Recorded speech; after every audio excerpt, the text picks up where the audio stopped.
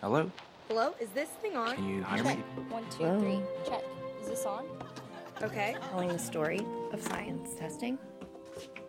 Right here. Welcome to the Odyssey Podcast, students telling the story of science. Today, Episode 1, HIV, Overcoming Skepticism. HIV stands for Human Immunodeficiency Virus. The virus can be transmitted from one person to another in 4 bodily fluids: blood, breast milk, semen, and vaginal fluid, and causes the infected person's immune system to fail. It does this by invading and killing their immune cells. When too many of their immune cells die, they develop a condition known as AIDS, which stands for Acquired Immune Deficiency Syndrome. To be clear, HIV is a virus, while AIDS is a syndrome. HIV causes AIDS, but is not the same thing as AIDS. When HIV first became known in the early 1980s, an overwhelming majority of the people infected eventually developed AIDS and ultimately died. But with current treatments, this is no longer the case. People who are HIV positive can now take antiretroviral therapy, or ART, a kind of medication that can stop the virus from replicating. This medication is so effective that if taken consistently, it can stop transmission of HIV from one person to another. But there's still a lot of work to be done before HIV is a thing of the past, and the barriers to developing a cure are not only scientific, but also social, economic, and even political in nature. Nevertheless, we've come a very long way in only 30 years. To honor these advances and to discuss the future of HIV medicine, we talked to some of the leading scientists and doctors in the field. Dr. James Curran has been researching HIV since the very beginning of the epidemic. In 1981, he coordinated the AIDS Task Force at the Centers for Disease Control in Atlanta and soon became Assistant Surgeon General. During this time, Dr. Curran was instrumental in creating policies that led to the dramatic reduction of HIV infection from blood transfusions. Today, he is Dean of the Rollins School of Public Health at Emory University. We spoke with him about the early days of his work, how stigma can be a barrier to good health, and the ability of science to overcome skepticism. Columbus, Ohio, I was running the community-wide STD prevention and research projects. A lot of us had contacts with the gay community and knew a lot about STDs in the gay community. So when the first cases of pneumocystis pneumonia were reported, the branch to whom it was reported was headed by a veterinarian. Really? It was parasitic disease branch, and they used to think that's what this was. They used to think it was a protozoa. Mm-hmm. And so they asked me to. It was Reagan had just been elected president, and it was a hiring freeze and no money. But the CDC kind of sends people to a problem anyway, even if we didn't have any money. So they asked me to coordinate the activities of the various people working on this for 3 months, and that lasted 15 years. And one of the problems they have with physicians is they're unwilling or unable to talk to people about sexuality. Now, homosexuality is sort of another version of that, and even among people who are comfortable in talking about sexuality, they may be uncomfortable in talking about homosexuality, which was something in AIDS was crucial. Now, I'd had some exposure to that through the hepatitis B trials and through STD work in general, but it became crucial to be comfortable with that when you deal with AIDS, and particularly a public figure or public work. And I'd say that many of my relationships or discussions with people in the gay community, watching how this epidemic uniquely hit them, was very formative in response. And I have one story I'll tell you if you want a story. Yeah. We were in the middle of 2 national STD conferences in May and June of 1981, in which we would go to both conferences because we were headquarters people. And we would talk to people about whatever. And the draft of the MMWR on pneumocystis was coming out. So we went in these conferences and talked to our colleagues in the gay community or doctors taking care of people in the gay community to see if they'd seen these things. When I got back to Atlanta, after the first 5 cases were reported, there had been some other reports coming in about Kaposi sarcoma. And they wanted somebody to go to New York to see a patient. And I had never seen a patient with Kaposi sarcoma in my entire life, but I was the guy. So I went to New York, and I went to NYU and Bellevue Medical Center. And there was a woman there, polio victim in her youth, who was an oncologist named Linda Laubenstein. And so Linda was in a wheelchair, and she took me up to see her patient. And her patient was exactly my age. And he had come from a Catholic prep school in Detroit like I did. And they were rivals in their Catholic boys prep school leagues and academically.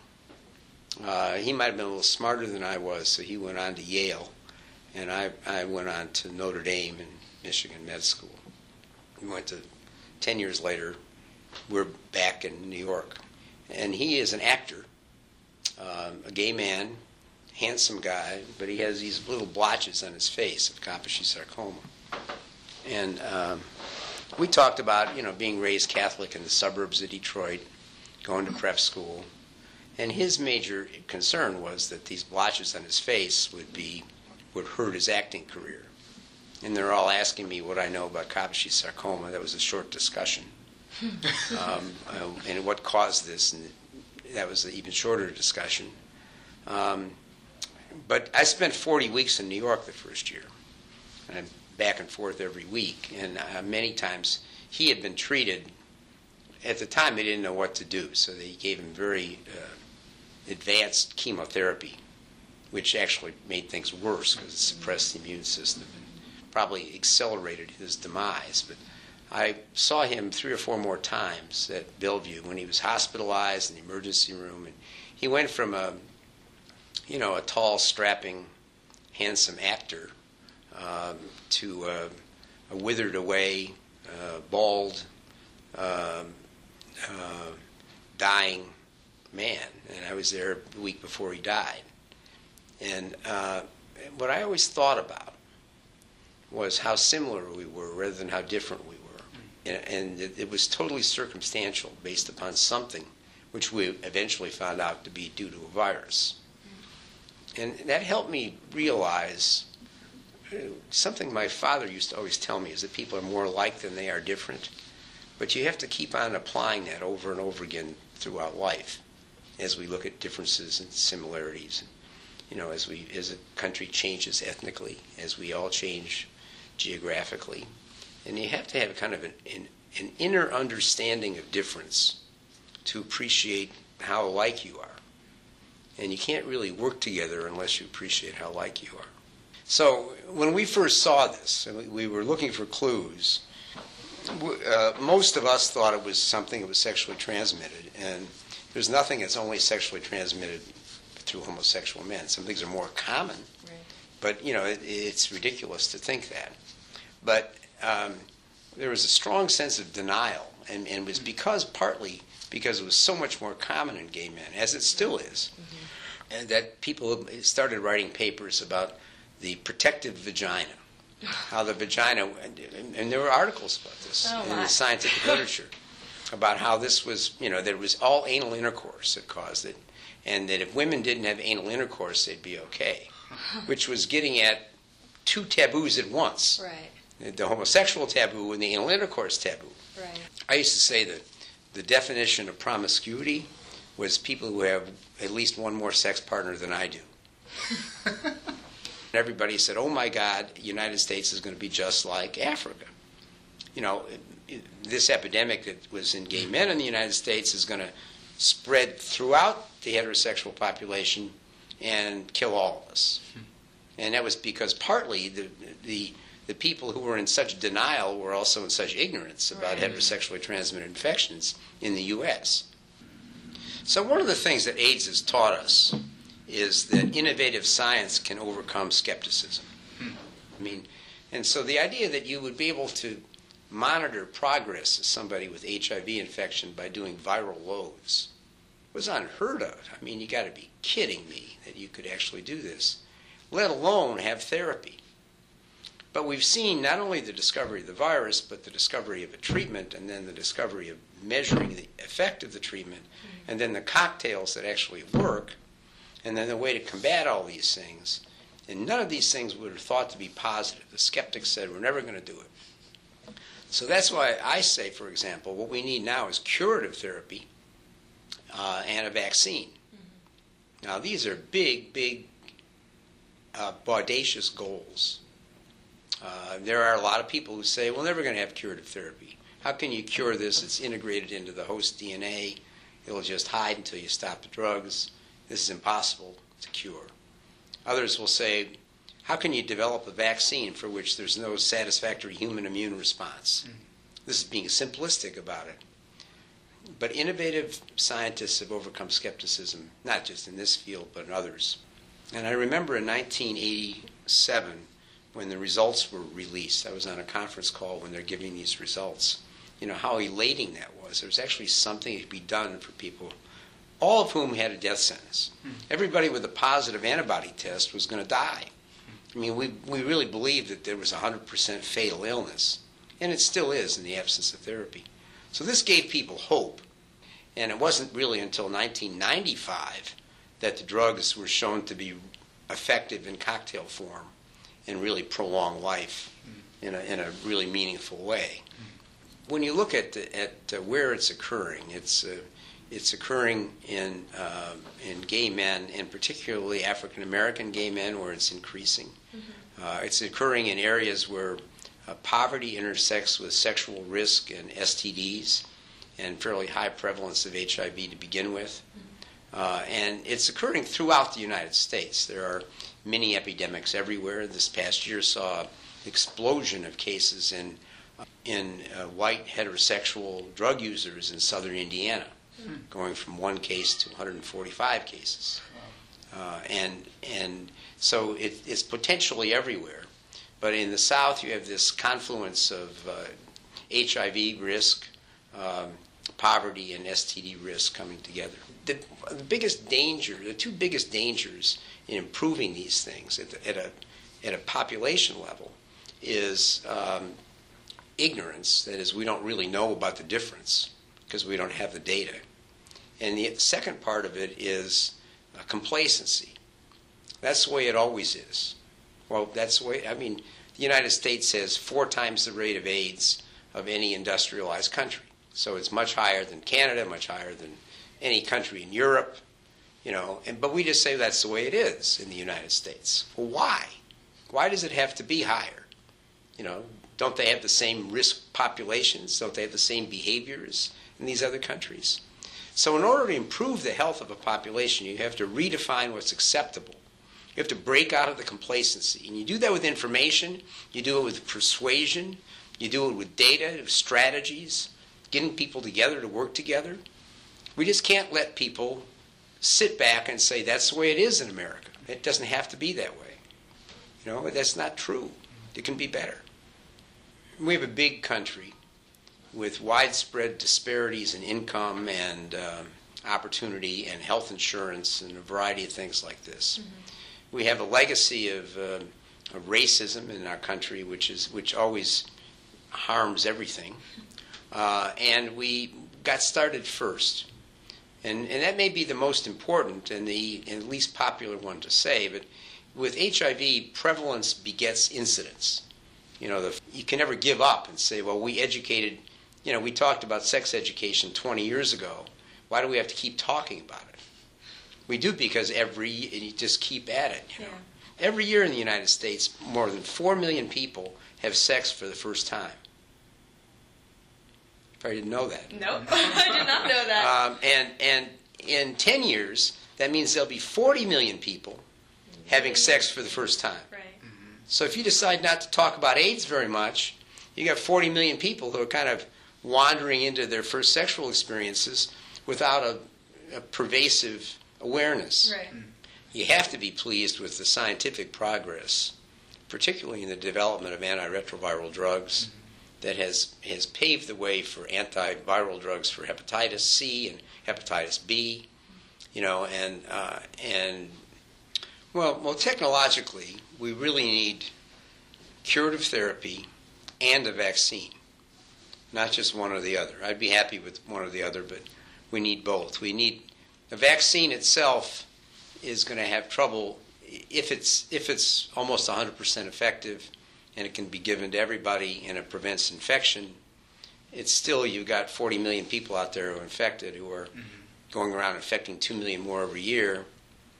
That's going to be hard to catch up, particularly with all these people having sex for the first time every year. So and think about how many in the world that is. Dr. Curran just touched upon two concepts that are being heavily researched: an HIV vaccine and an HIV cure. We will discuss those very soon, but before we do, let's learn about the treatment approach that has had the most success to date: long-term antiretroviral therapy. Dr. Dennis Leota is a professor of chemistry at Emory University. He created a drug called emtricitabine, or Emtreva, which was approved by the U.S. Food and Drug Administration in 2003 for the treatment of HIV infection. Today, Emtreva is in use by the vast majority of HIV-infected patients in the United States who are taking antiretroviral medication. We spoke with him about how he developed this drug and what it's like to look back on a scientific career that resulted in a game-changing therapy.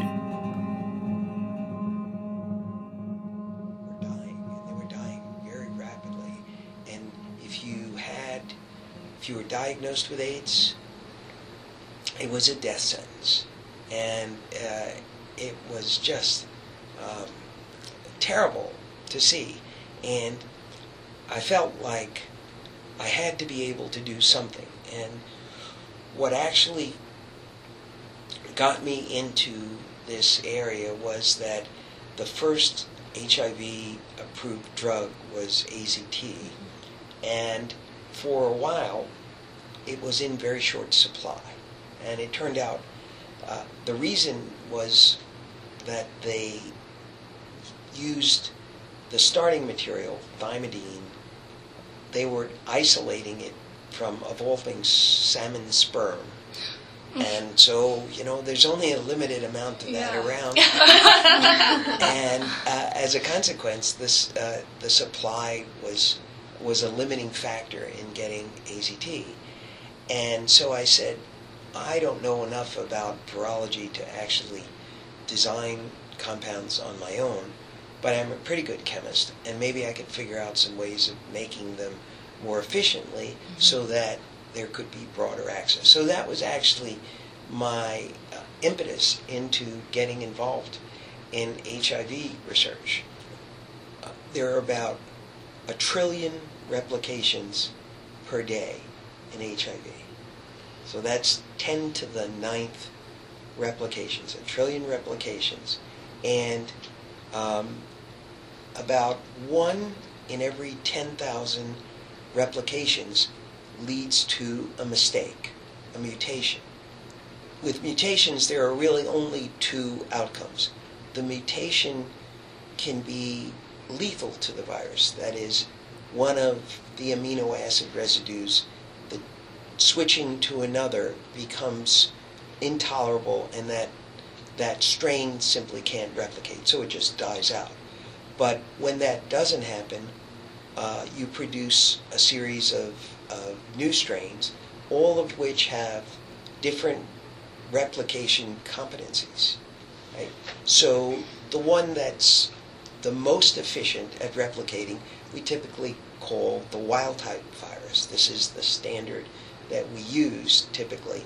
And everything else other than wild-type virus is, by definition, less efficient, less robust at replicating. So when you give a drug to a patient, it will suppress some of those mutant strains, but certainly not all. so the ones that it suppresses, and it's usually, the wild type is usually amongst those levels go down, but the others that it can't suppress, those levels continue to rise because there's nothing to control them from continuing to replicate. We call that a selective drug pressure. So when we put a selective drug pressure on, we'll hold down replication of certain strains, but we won't affect others, so the composition of mutants in that new virus under selective drug pressure changes, right? So now you can imagine that if you had 2 drugs or 3 drugs, and each of them held down a different portion of those mutant strains, that together they could, at least in principle, do a great job in controlling overall viral replication. So that's the theory of resistance, and that's why we give a so-called cocktail, a combination of typically 3 drugs. My colleague Raymond Shinazi and I, who collaborated together on the development of 2 important drugs that are now part of 10 different FDA combination therapies. So one of the compounds is called Epivir or lamivudine. We talked earlier about resistance, and the compound was looking pretty good in terms of its potency, but it became clear relatively quickly that it developed some resistant mutants that were very hard to overcome. So you can imagine if a mutant is 2 or 3 times more virulent, let's say, than the wild type virus, you could just increase the concentration of the drug a little bit and you're okay. But if you produce 100-fold more of a mutant than the wild type, then it's going to be very hard to ramp up the dosing to be able to control that mutant. So one of the things that was very interesting was that this drug, Epivir, and also the same was true for Emtreva, which is also called emtricitabine. Both of these developed this single mutant, and it looked like it was going to destroy any possibility of these drugs being used effectively. But a number of groups, including our group here, found that it was synergistic with AZT. And specifically what happened was that this one mutant that neither of these drugs could control was very susceptible to AZT. In fact, AZT was 50 times more potent against this mutant than the wild type virus.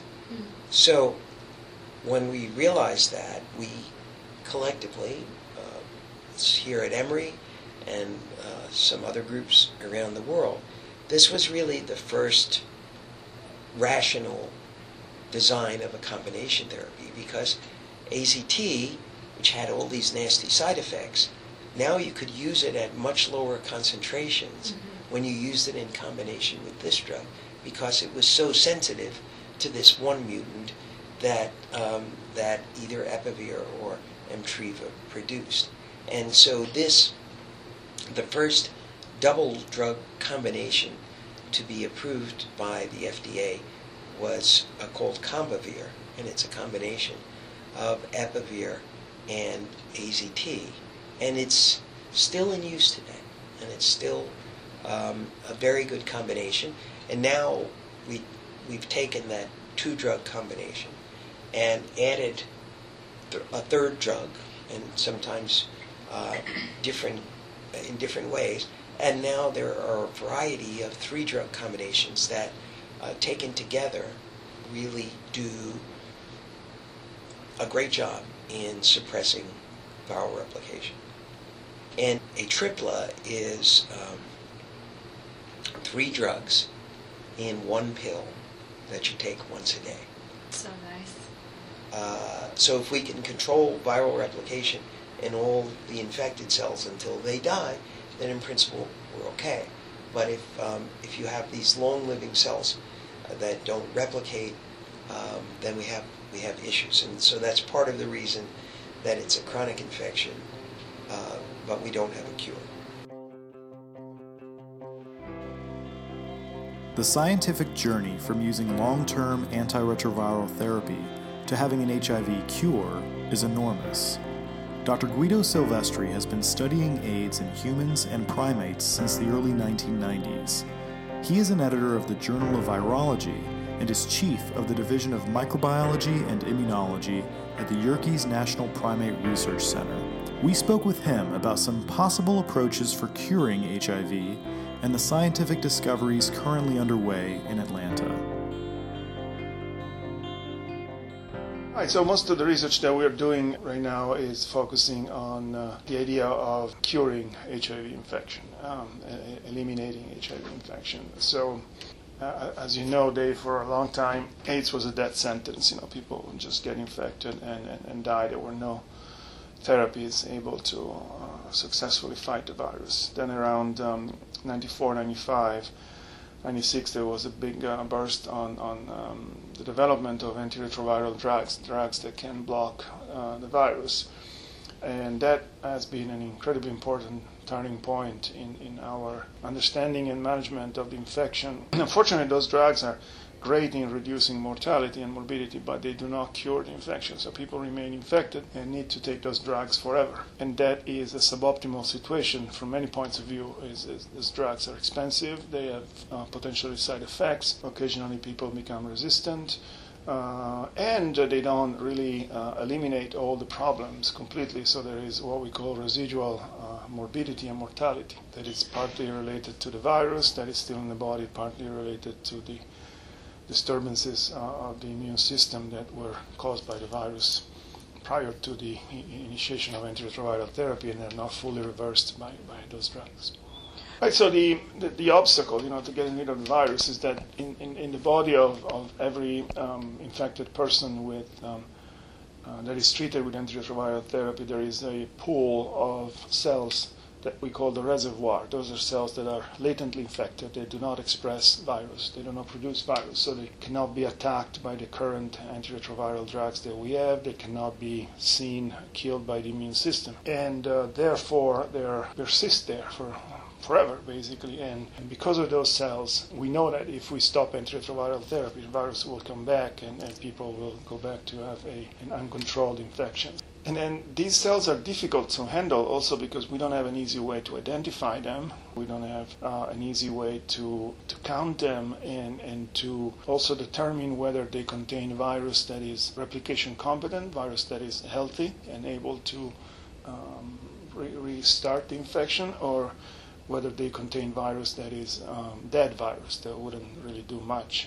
And a large fraction of those cells, in fact, contain virus that is dead. So the challenge is identifying the ones with the virus that is alive and dangerous, and then figuring out ways to kill it. One approach is called the shock and kill.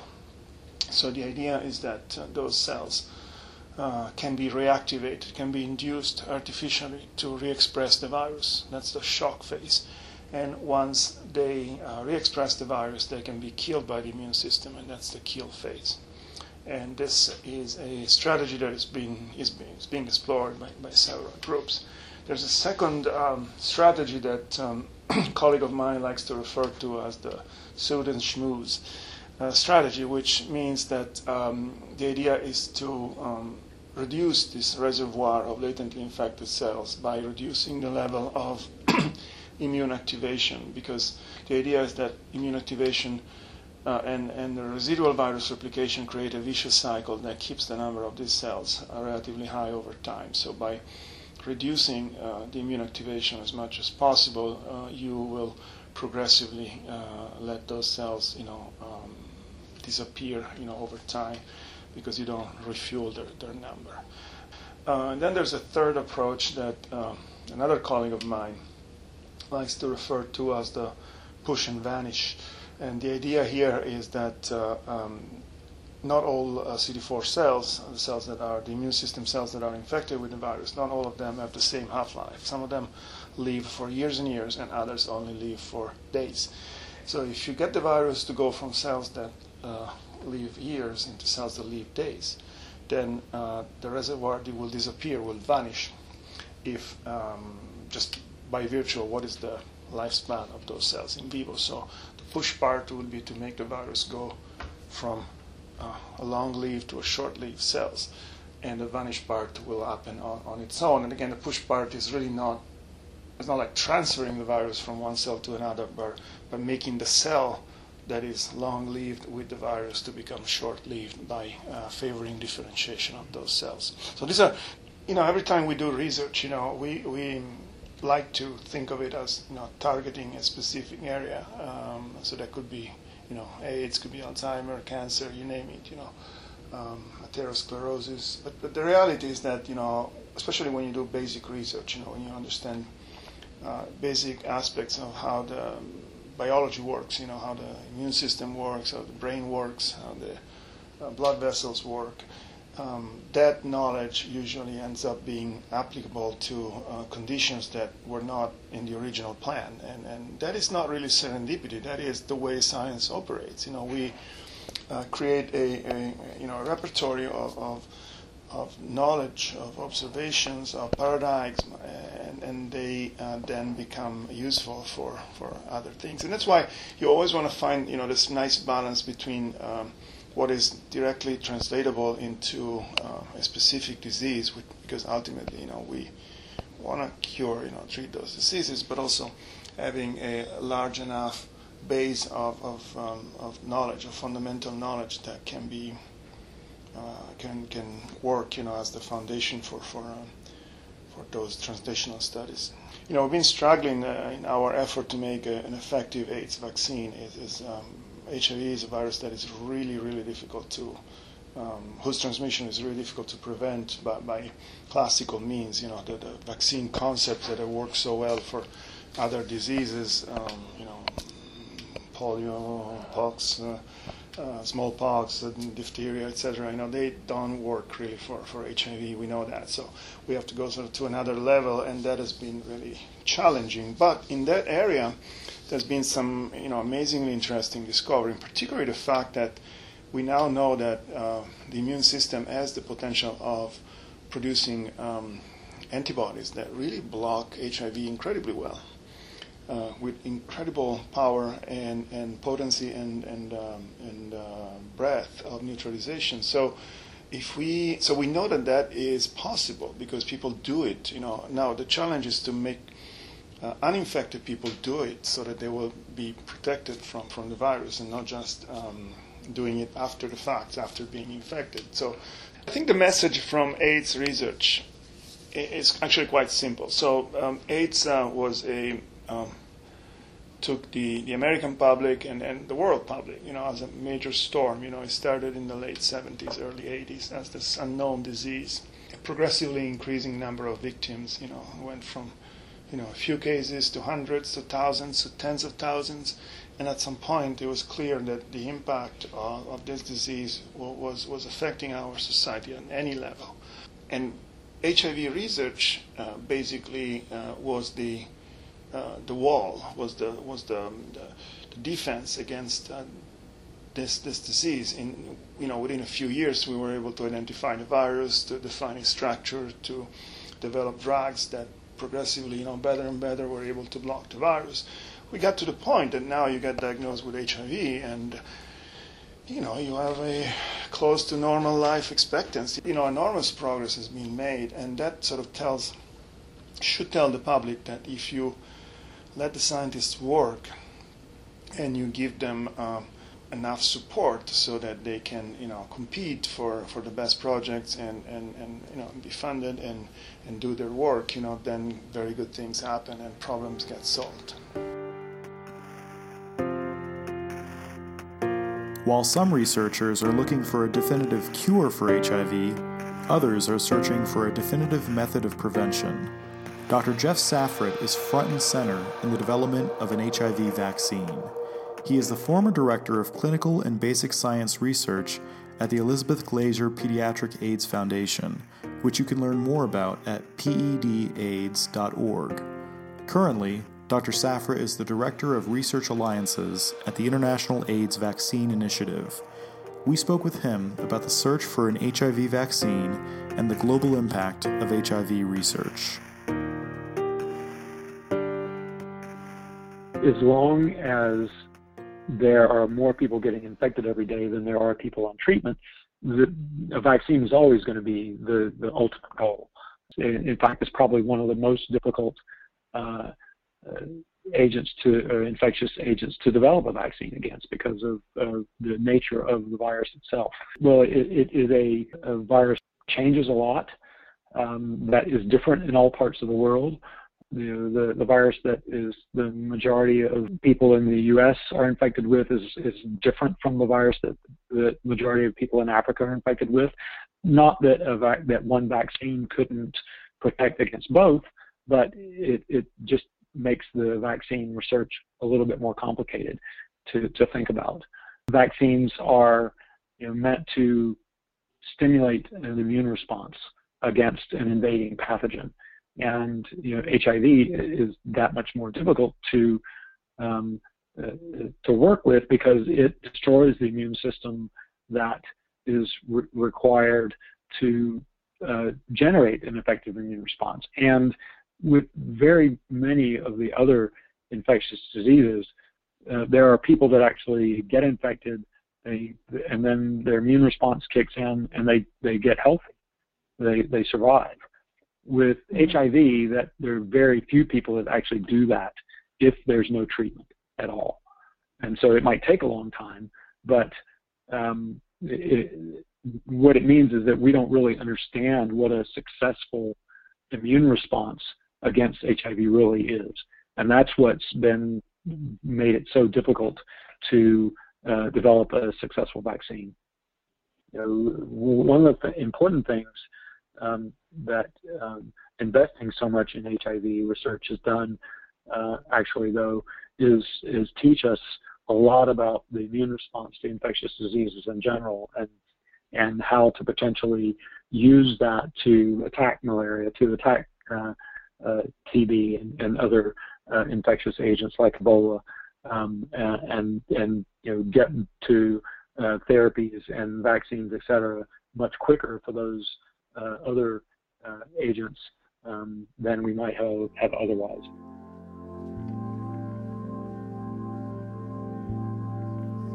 We have discussed the history of the HIV epidemic, our advances in long-term therapy, and the search for an HIV vaccine and an HIV cure. Now we will end by focusing on what it's like to treat patients with HIV. Dr. Wendy Armstrong is an infectious disease specialist at Emory University.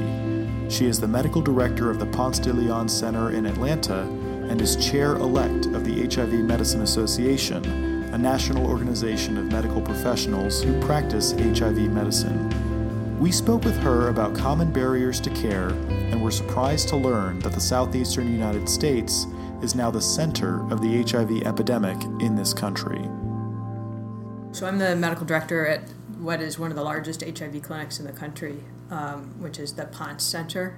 And we care for more than 5,700 patients who are mostly and underinsured. A tiny minority of those patients have insurance, private insurance. About half have Medicaid or Medicare, and about half are on a federal assistance program. Early on, as you know, patients came to clinics to have support to help them die. And it really was a palliative care clinic. We had fantastic nurses and incredibly dedicated doctors who would really try and extend life as long as possible, but knowing that that was a pretty short window. Very good therapies became available, and patients started living much longer. That said, unfortunately, Atlanta is the center of the epidemic, or the Southeast is the center of the epidemic in the United States still. And so unlike many places, New York City with Bellevue Hospital, San Francisco, Vancouver, even Washington, D.C., Atlanta still has a very thriving, if you will, epidemic, with many of our patients being diagnosed very, very late in disease and a lot of old-time HIV infection. There is no organism in the history of the universe that's been studied this much. The challenge is getting patients diagnosed, into care, get access to medications, and then remain on medications for long periods of time despite lots of other barriers in life. One of the biggest reasons I hear from patients about why they may not want to come to clinic is concern that they'll be seen walking into clinic, and that will make it apparent to others that they have HIV. Many patients are nervous about telling family members or even getting tested because of the consequences of stigma.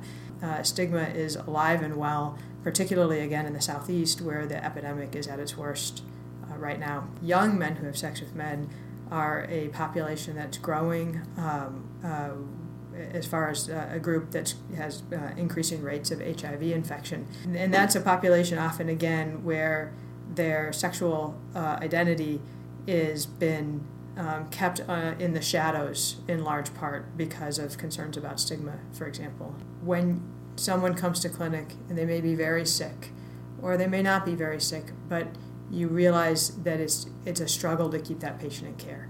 And again, sometimes that's mental health issues, sometimes that's substance use problems, sometimes that's denial, sometimes that's being homeless and life is really hard, and there are more obstacles for that patient to successfully stay in care than you can ever imagine dealing with in your own life.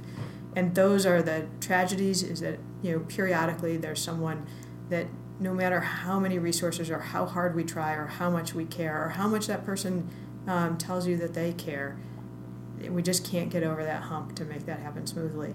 And those are the tragic cases, I think, that we all think about. The other ones are young patients or even older patients, but it's particularly tragic in the young who come in and were diagnosed late and don't even have the opportunity to get on effective medications before they die. And those, again, just rip your heart out. They really are tough. On the flip side, the majority of people that we see with a new diagnosis, we can tell them that they will grow old with this disease, they will live to see their children graduate from college, that they can have a relatively normal life. And then we watch people gain weight and come back to health, and it's an incredible thing. 1 year ago, 2 members of the Board of Commissioners for Fulton County, the Chairman John Eves and Commissioner Joan Garner, heard a lot of the statistics about HIV in our community in Fulton County and said, what can we do?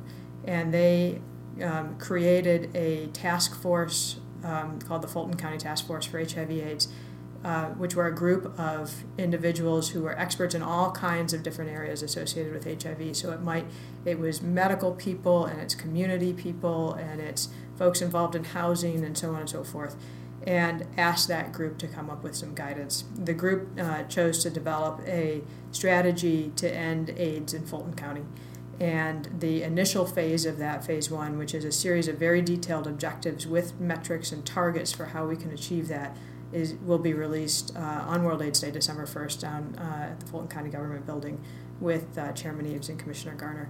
So we're very excited about that and hope that that is the beginning of a blueprint for Fulton County to really tackle the problem. And we hope that it's a blueprint then that will spread to surrounding counties as well. When HIV first became apparent in the early 80s, was it feasible that we could be where we are today? No, it sure wasn't. And again, there was no opportunity to end the epidemic in the early 80s because we had nothing that was active against the virus. And even when we discovered some drugs active against the virus, there was no opportunity to actually make the virus undetectable. It's important to note that if in an individual we treat them and the virus becomes undetectable in their blood, meaning that our tests aren't good enough to detect it, meaning that the levels are very, very low, the chance of that person transmitting to someone else, regardless of condom use, etc., is virtually zero. And so our best prevention measure is treating people who have infection. It doesn't just prolong the life, although it certainly does, of the person with infection, but it absolutely changes the population dynamics and reduces the chance of transmission to anyone else. And so that's how we treat ourselves out of this epidemic, is finding everybody who's infected and treating them so that there's no further transmission. And we couldn't have ever conceived that that could happen in the early 80s. We hope this episode has given you a greater appreciation for the rapid identification, understanding, and response to HIV. What was once considered a death sentence can now be a chronic disease with medication that is available today. But there is still work to be done, not only in the development of a vaccine and a cure, but in getting care to those who need it, and in overcoming the stigma that is still attached to this diagnosis. We would like to thank Drs. James Curran, Wendy Armstrong, Dennis Leota, Guido Silvestri, and Jeff Safrit for their time and expertise.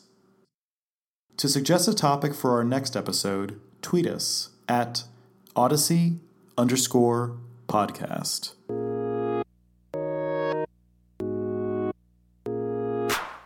Odyssey was created by Dave Matthews and Taryn McLaughlin, with special help from Allison Stevenson, Marika Violichko, and Michael Evans. Special thanks to Ansar Abbas, Brindar Suhas, Yoon Wei, and Alessandra Saliero. Odyssey is supported by Emory University's SciComm. The opinions expressed on Odyssey do not necessarily reflect the views of Emory University. Thank you so much for listening, and be sure to tune in next time for more students telling the story of science.